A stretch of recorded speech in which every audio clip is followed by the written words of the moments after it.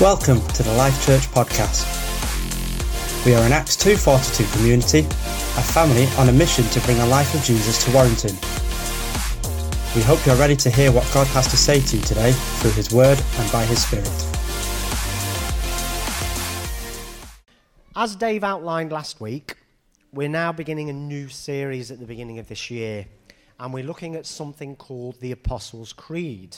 Now, for the gamers amongst you, I probably knew a bit more about Assassin's Creed than I did about the Apostles' Creed. So I had to do a little bit of sort of research into it. And what was clear was the creed was something that the New Testament church actually looked at establishing to try and get agreement and knowledge about what Christians and the early church believed.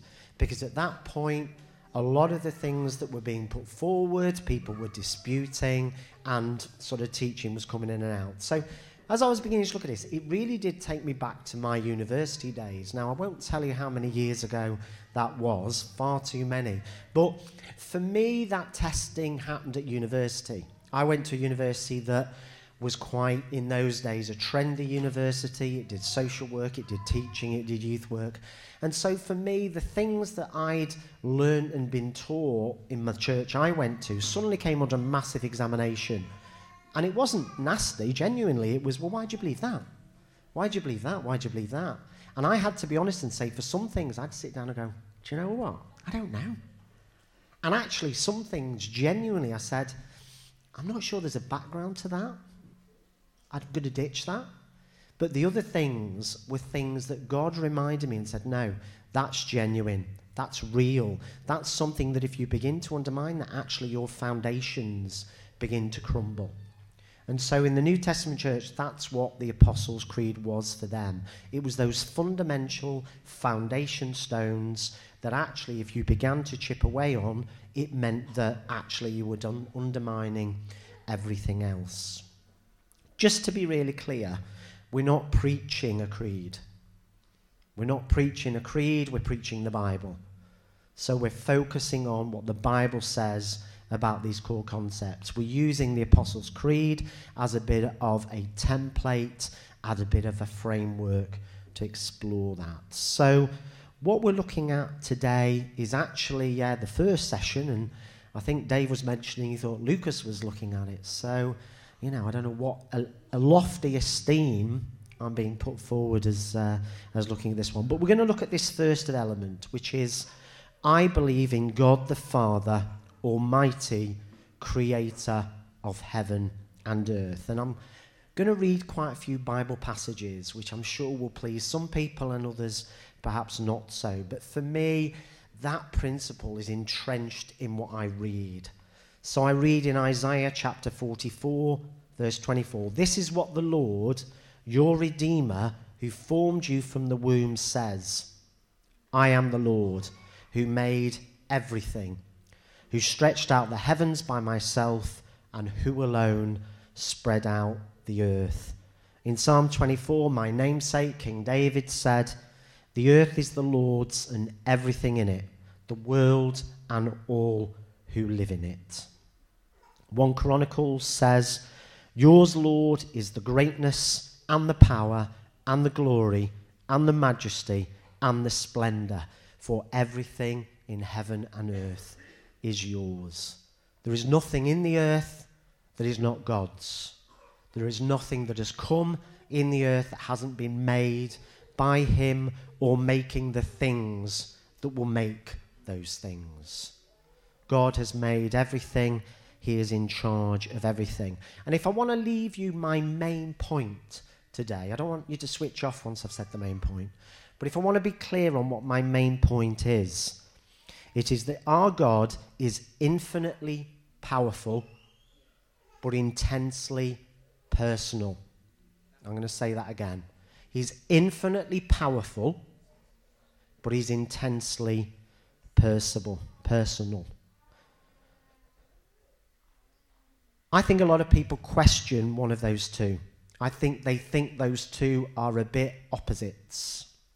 That those people who think that a God can be powerful and that God is in charge of everything and is the epitome of almighty power struggle to think that a God could care about me, that a God could be personal. Because he's so big, he's so strong, he's so holy, he's so glorious. How could he worry, care, think, value me? I'm small, I'm little. And that's very much an ethos, I think, of the world we live in today. That power, greed, as Gordon Gekko said, for those of you who remember that, is good. But it means that you are a lofty perch and that you don't care, worry, or think about the others. Or if God is personal and he's lowly, then that means he doesn't have the power. People really struggle with matching those two. But I want to reinforce today that the God I believe in is both intensely powerful and intimately personal with me. And I have a personal relationship with him. The other thing I want to affirm is that there is one God. There is one God. There is one God. And he is one God and there is no other. Now, do I struggle a bit with I don't struggle with the principle of the Trinity. I get it. Do I understand what it means, how you can have one God and three persons, the Father, the Son, and the Holy Spirit? Do I totally understand that? No, I can't pretend I do. It's one of the many questions I'm going to have when I get to heaven. Please explain it to me a bit better.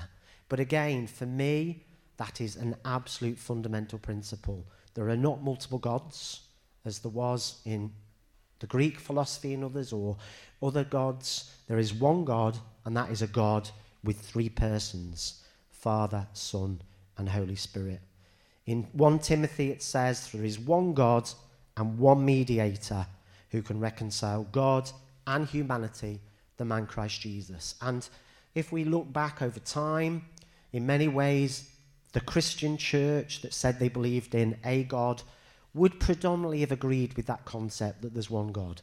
What we're seeing now is not only is that concept being questioned outside the church, but actually it's also being questioned inside the church.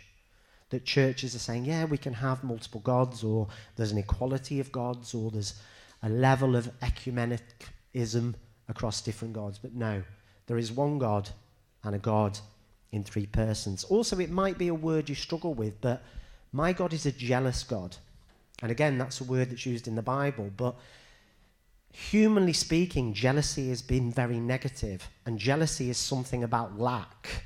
So because I perhaps lack self-esteem or lack self-confidence in myself, I might be jealous of somebody else. When I say God is a jealous God, it's not because he worries about whether you're going to love him and care for him or not. He is more than secure enough to not have to worry about that, but he will not share his position with anybody. He's jealous in the terms of he can only have the position as God. God over the earth, God over your life. He will not share it with anybody. I set myself the task of trying to read through the Old Testament. If I don't, I'm quite focused. And when I focus, I'm a bit more disciplined. So I set myself the focus of reading through the Old Testament. And I'm reasonably on track with it. But what I have spotted is, as I've read through from probably the book of Kings, when David and the other kings sort of began to decline in their following God, to where I am now, I just finished sort of Jeremiah this morning. God says all the way through, you have committed adultery on me. You have gone off to other gods. You've loved other gods. You've put other gods first. And the really astounding thing isn't that God got to the point of saying he'd had enough, but how long it took God to get to that point where he said he had enough. And even in the chapter before, the Israelites are taken away by the king of Babylon. He is still saying, God is still saying, if you return to me, if you come back to me, if you believe in me, if you do the things I've said to me again, I will stop the thing that's going to happen. But even at that point, prophets were saying it's not going to happen. False prophets were saying the king of Babylon isn't going to come because Jerusalem is impregnable. It's God's holy place. It's where the temple is. And because the temple is, nothing can happen. And in the end, God had to say, no, it's going to happen. You don't love me anymore. You've committed adultery on me. You've gone off to believe in other gods. You've done horrendous things. And so basically Jerusalem was invaded and destroyed, as God had said. But the fantastic thing again is even then God said, but I'm going to bring you back because I love you so much as my people Israel. I've taken you off to Babylon, but I'm going to bring you back and I'm going to restore you. And there will be joy again in Jerusalem. as those people come back. And so it reminds me once again that because my God is infinitely powerful, he is always in control. He was in control of Israel when Israel was taken off to Babylon. Now, they didn't believe that. Why would they? Their walls had been broken down, the temple had been broken down, all the wonderful things that David had built were broken and destroyed and taken off. People like Daniel, if you know people in the Bible, were taken off to Babylon. Horrendous things happened to them when they were little, and they were servants in there. But even during that point, God was in control of everything that happened. And if I said to you, do you feel God's in control? That would probably depend on how your life is at the moment. If your life's going quite well and you believe in God, then you might say, yeah, he's definitely in control. I'm doing really well. I've got a great job.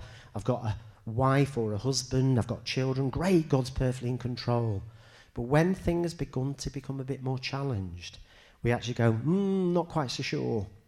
We begin to doubt his power. We begin to doubt his love. And that concept of an infallible God begins to get eroded because we focus on feelings and circumstances, not the reality of the fact that God is in control. At the moment, it's particularly challenging for some people as they look at the situation in Israel, situation in Gaza, situation in Ukraine, situation with lots of other things in the world. You'll say, well, God cannot be in control because he's letting that happen. And that is one of the challenges, is I have to be blunt with you and say, yes, he is. He is letting it happen because that is the choice that those countries have made. Because there's one principle that I have to say, there's a few, but one of the first ones is that God has given us as humans free will.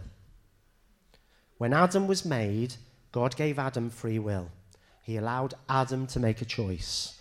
Adam could make a choice to leave the apple or to take the apple. And Adam chose, through his own free will, to take the apple, to know the knowledge of good and evil, and therefore to take consequences. So God has given you free will. Even though when you sometimes follow through on that, it grieves him, it hurts him, it causes him sadness. I know in my own life I've made bad choices. I have. Please don't believe I'm standing up here as a person who's never had anything wrong, never done anything wrong. That's far from the truth. So there's things I've done that have hurt people I love.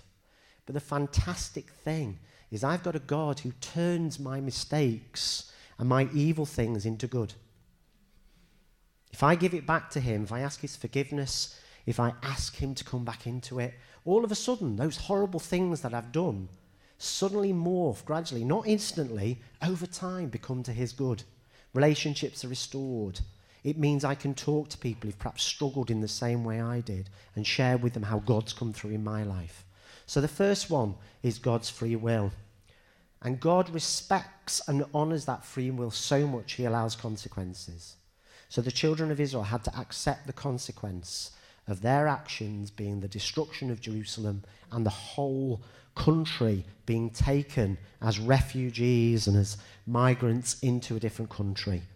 And God allows sort of consequences here like natural disasters, earthquakes, storms, all those sorts of things happen as a consequence of us not always looking after the world the way that we should do, putting economic benefit ahead of looking after our earth and being careful with it. He sometimes will allow pain because he knows that sometimes through that pain we'll return to him and give our lives back to him for him to then do good with it. The other one is that God's perfect plan for earth was disrupted by sin. That again, there was a consequence. If we'd have stayed, and Adam and others had stayed in his perfect will, then things would have continued, and he would have blessed, and he would have guided, and he would have left.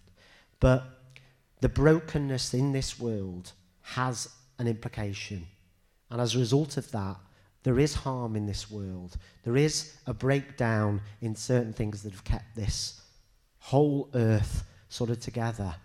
I'm going to obviously speak about fatherhood. It's going to be a key point that I'm going to get to.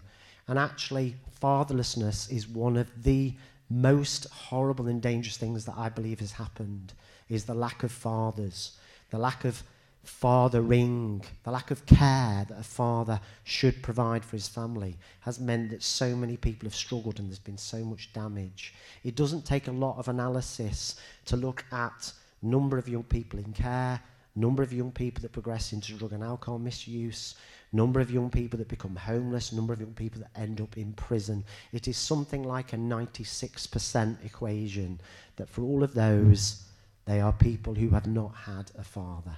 And that isn't any blame of anybody who's in a relationship where they may not have that father figure in their life. But as a result, that has been some of the implications of it.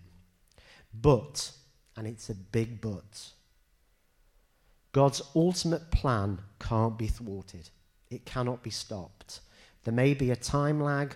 There may be challenges before God can begin to redeem the things that have happened. But God's plans for your life and my life can't be thwarted. When I look back at some of the things that have happened in my life, yeah, I look back and think sometimes why those happened. But I'm also honest enough to say that over time, they're now less painful. So I look back at some of the decisions I made in my 20s and I think, whoa, at the time I thought it was a massive issue, a massive problem. But over time it's become less painful. God's eased it. He's made that into sort of something else over his time. It's temporary. And if we look at the legacy of an eternal God, and you again believe that, it's another principle I think we're looking at in these sort of Sundays. So if we believe in a principle of an eternal God, of not just 10 years, 20 years, 30 years, 50 years, but of a millennium, of billions of years, then the small problems that we had in 2, 3, 4, 5 years just pale into a bit of insignificance. We are in a world that's very much about instant gratification. We have to do it now because it feels good. And if I want it now. Rather than recognizing that sometimes we have to do something or not to do something for a long-term good. And again, a principle for God is that he needs to be someone who we listen to, that we worship, that we honor for our entire lives, not just in the short term. So how do we honor God over his creation? And it's interesting that creation is one of the first works that the church said had to be accredited to God. They had to believe in creation. Genesis 1:1, beginning of the Bible. In the beginning, God created the heavens and the earth. Now, I won't go into debate because I'm not intelligent enough to go into debate about a 6-day creation, a day being a statement rather than a period of time. And again, the Bible says at times a day is like 1,000 years or a millennium or whatever. I'm not going to go into discussion about is the earth a young earth or an old earth. As I said, I'm not intelligent enough or good enough at debating to go into that. But I'll tell you one thing. I believe that God could actually have created it in a second, not 6 days. He didn't need to wait for 6 days and have a rest in between. He could have gone and instantly everything that's in the earth now could have been created in that instant, from scratch, with it looking old at that time. So I don't have any problem believing that. But again, this belief is one of those that have been the most challenged. Whereas one God has been challenged, the concept of a God who creates the heavens and the earth has come in for massive challenge. Particularly if we go back to, I think it was 1880s, was the first books written by Charles Darwin, Origins of Species, said there's an evolution, there's a gradual development, there's a soup that comes from somewhere, and that soup gradually creates something else, and something else creates something else. Now, again, as I said, for me, evolution is the equivalent of getting a bag, paper bag, plastic bag, or whatever, throwing a few metal things in it, shaking it up and down, and all of a sudden a Rolex or a Ferrari comes out. That's a funny way of looking at it, but for me, that's the equivalent of that level of faith and belief. Now, the way people get around that is by saying, it took 1 billion years. So that's how they try and get across the intellectual gap for that, in that it took 1 billion years. But believe me, I think if you shook that bag for 1 billion years, you still wouldn't see anything come from it. So I'm not going to fall out over it. It's one of those things that, I have a belief, and as I said, I don't have thing. But for me, it goes across that level of believability. Because for me, I have to believe that creation is real. Jill and I watched the film Oppenheimer the other day, and what again became really clear to me is there's a big issue around intellect. Perhaps the more intellectual people are, perhaps the more have knowledge, they actually struggle more with the thing called faith. Because actually, if they can't prove it, they struggle with it. And I think that would probably have been the thing for him. He had to know scientific fact, proof, and evidence for it. Whereas for me, I just have a simple faith. I just say, God, I believe it. You say it, I believe it. The problem is, though, once people begin to undermine their faith in bits, what do you hold on to? Once you begin to undermine God who created heaven and earth, and you begin to pick and choose which one you believe and which one you don't, what are you actually basing your life on? Because once you lose faith in some things, you will lose faith in others.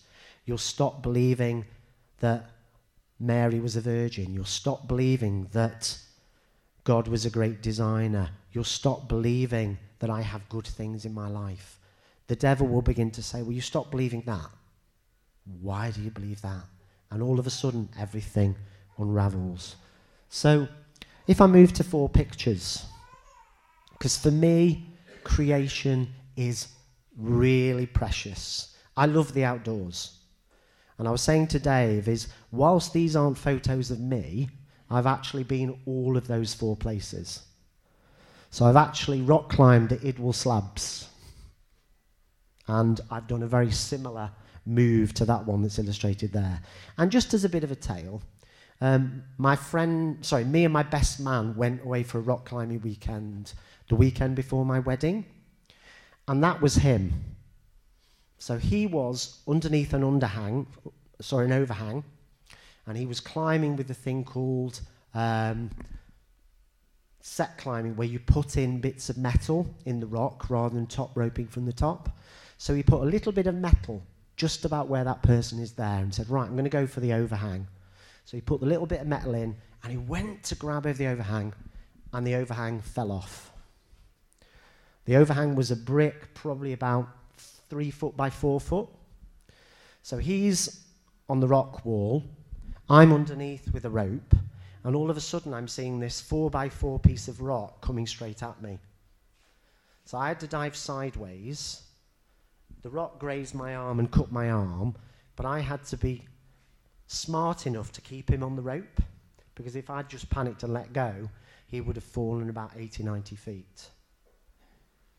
So my love of creation is also tempered by the fact that it can be dangerous, but also the fact that God was in charge and that God was in control. It's little things, but I look back and think that was a week before my wedding, and both of us could have died at that point. Some of the most spiritual times I've ever had have been in the open air. This place that I looked was a place called Grindelwald, which I think is in Switzerland, that I've skied on.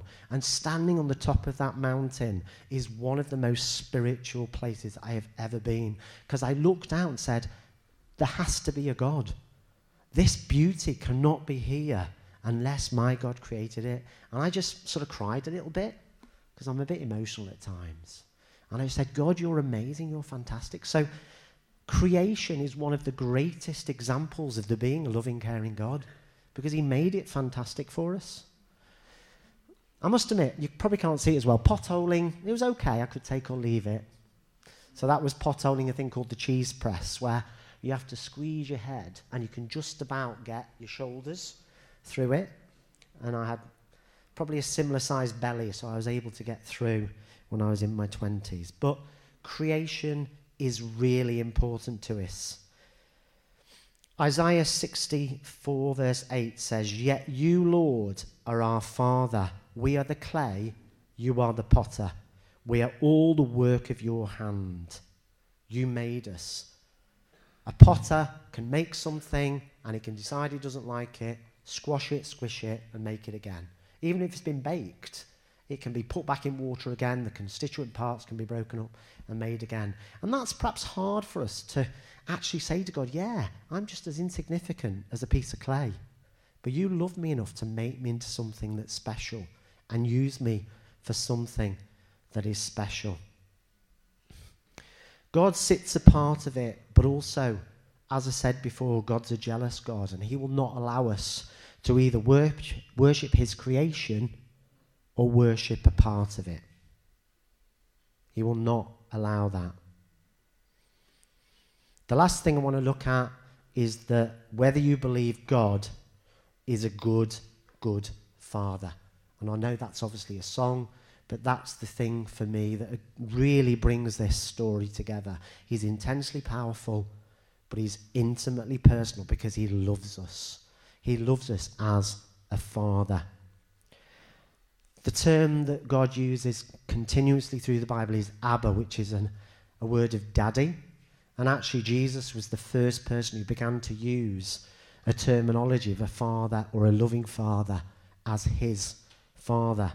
Now, I recognize that that is a particular challenge because the concept of fathers for some people is not an easy or a good one. And even just chatting to some people over the last few weeks or today, people have got challenges in their lives when they begin to think of father. I give thanks for some of the dads in this room. There are some fantastic dads in this room. There really is. Dads who've loved, cared, supported, looked after their children. And so for their children, it is quite easy perhaps for them to say, I've got really good memories and thoughts and links of God as a father, so I can follow that. For some of you, I know that is not as easy. I was sharing just with Danny before and saying, when I first sort of sat there with my eldest Samuel in my arms, I went, oh my days, how am I going to cope here? And I actually perhaps gave my dad a bit more of a break because I recognised how tough it was. And I said, this is really hard. I've also got to be honest and say, as I continued as a dad and as I think I put good things in place and looked after and cared for them, I also had to look back and go, well, actually, that wasn't great. That shouldn't have happened. Now I am a dad and I'm putting my children first. Now I'm loving them, caring for them, trying to give as much as I can unconditional love for them. I can now look back and recognise that wasn't there. And I also recognise that for me, growing up, I was scared of a heavenly father because I'd been scared of an earthly father. That I said, my father, in my perception, loves me when I'm good. Therefore, my heavenly father will only love me when I'm good. And if I'm not good, he won't love me and he'll punish me, because that had been a bit of my experience. So I just want to say very clearly, that is not your heavenly father. That even if your father was great, even if your father loved you, cared for you, and he was a fantastic example, and again, we have got some of those in this room, God as a heavenly father is so much infinitely better than he could ever be. And what God also said to me is, Dave, I can make up for the deficiencies of your dad. There is a bit of having to say, I put aside some of the views and feelings because if I've got a bitterness inside me, I know that's going to affect me. And so I've had to give some things back to God and say, you know, Lord, I've got to give those to you. But I can't let it affect how I view God as a father. Luke 11:11 says, you fathers, if your children ask for a fish, do you give them a snake? Or if they ask for an egg, do you give them a scorpion? Of course not. We don't. As fathers, we try and do our best. But what it says is, if you sinful people know how to give good gifts to your children, how much more will your heavenly Father give the Holy Spirit to those who ask him? That he is so much better than your father could ever be. So as I said, whether your father's good or not so good, in some ways reach out to God as Father. Going back, one of my scariest times as a dad was being told that my wife had gone into labour at 32 weeks, I think it was, or 34 weeks, and that Sam was going to be born massively early, was going to be in special care, and I absolutely panicked. I cried out to God. I said, God, why is this happening? Why are you allowing this to happen? Why are you putting me through this? As I say, 26 years later, Sam is a very, very healthy, very strong, very educated, very well-developed man. And I give pride for that. And in some ways, it's God, you knew what you were doing. You knew what you were doing, yes. In some ways, you allowed me to rely on you. But you took that through and you dealt with it. Some other things, as I say, I still question. Some things I think, why did you allow that to happen? Now, some of those because I made the mistake. I did the stupid thing. And I blame God sometimes for something that was my stupidity. So I've got to separate that as well. But as I've said, even those that I don't understand and I didn't cause, over time, they cause me less pain. Because I look to God and say, you've got what's in my best interest. I read it last week, and I wasn't sure why I read it last week in a bit. I read the story of the prodigal son, and that was even before I'd done a lot of preparation for today. And so I'm going to read the verses again from it. And it's from something called the Passion Translation. So it's more of a paraphrase than an exact sort of literary sum, but I do really like it. And it says, the father raced out to meet him, swept him up in his arms, hugged him dearly and kissed him over and over with tender love. Then the son said, Father, I was wrong. I've sinned against you. I could never deserve to be called your son. I'm sure as sons, a lot of us have perhaps felt like that, both to our earthly and heavenly fathers. But the father interrupted and said, Son, you're home now. Turning to his servants, the father said, Quick, bring me the best robe, my own robe. I will place it on his shoulders, bring the ring, the seal of sonship, and I will put it on his finger. Bring out the best shoes you can find for my son. Let's prepare a feast and celebrate. For my beloved son was once dead, but now he was alive. Once was lost, and now he's found. Everyone celebrated with overflowing joy. That's my Father. That's the love that my Father showed me. Just as a reminder, the prodigal son had said to him, Dad, I wish you were dead. It's taking you too long to die because I can't get the inheritance. Give me the inheritance now. Forced him to give him the inheritance. Went away, spent it, wasted it. Made a total shame of the father, and yet the father acted like that to him. And no matter what you've done, no matter how you've mistreated your heavenly Father, that's the kind of love that he wants to show you. I just want to leave a couple of takeaways just as a bit of a reminder. First takeaway, God is infinitely powerful and intimately personal. Don't separate those two. Don't believe one rather than the other. Have both.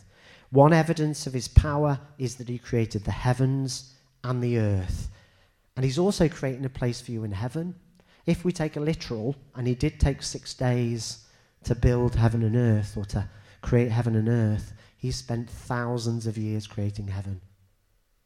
And if we dispute he created earth, do we dispute that he's created heaven? Do we begin to doubt that? We've got to have a faith and a belief in both. He's in control of the earth. It may not feel like it, but he's in control of everything, our lives, even when it doesn't feel like it. And lastly, he's the perfect and complete Father, and he chose to adopt us as his sons. I couldn't speak and not mention adoption. It's such an important part of my own life. But God adopted you. He chose you.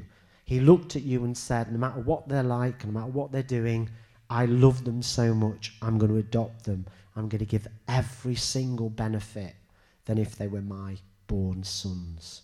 And I suppose the only one remaining question is, if you believe all that, if you believe those 4 takeaways, so what? Because it can't not make a difference. You can't believe all of those as a fundamental principle and live the same. You can't have the same priorities. You can't live the same way. You can't believe the same things. You can't not want to share it. You can't not want to develop an even greater relationship with your Father. It has to make a difference, and you need to then make a difference. So if you're sitting here thinking, I do believe those, or I believe those again now, what now? Just spend a few minutes just having a discussion with God about the so what. And that won't be one you just have here. You'll have it, hopefully, when you leave here, when you go, what you do next is now what?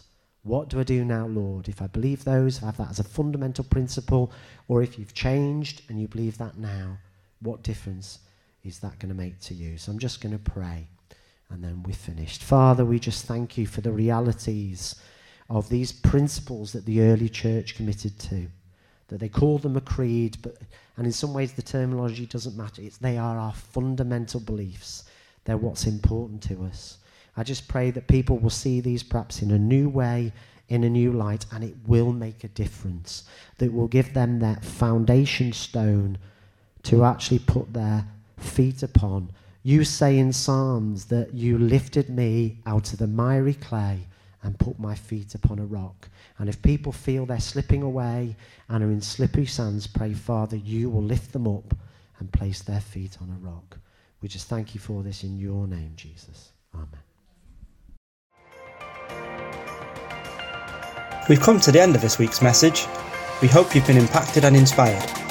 Please keep up to date with everything that's happening by visiting our website at www.lifechurchwarrington.com.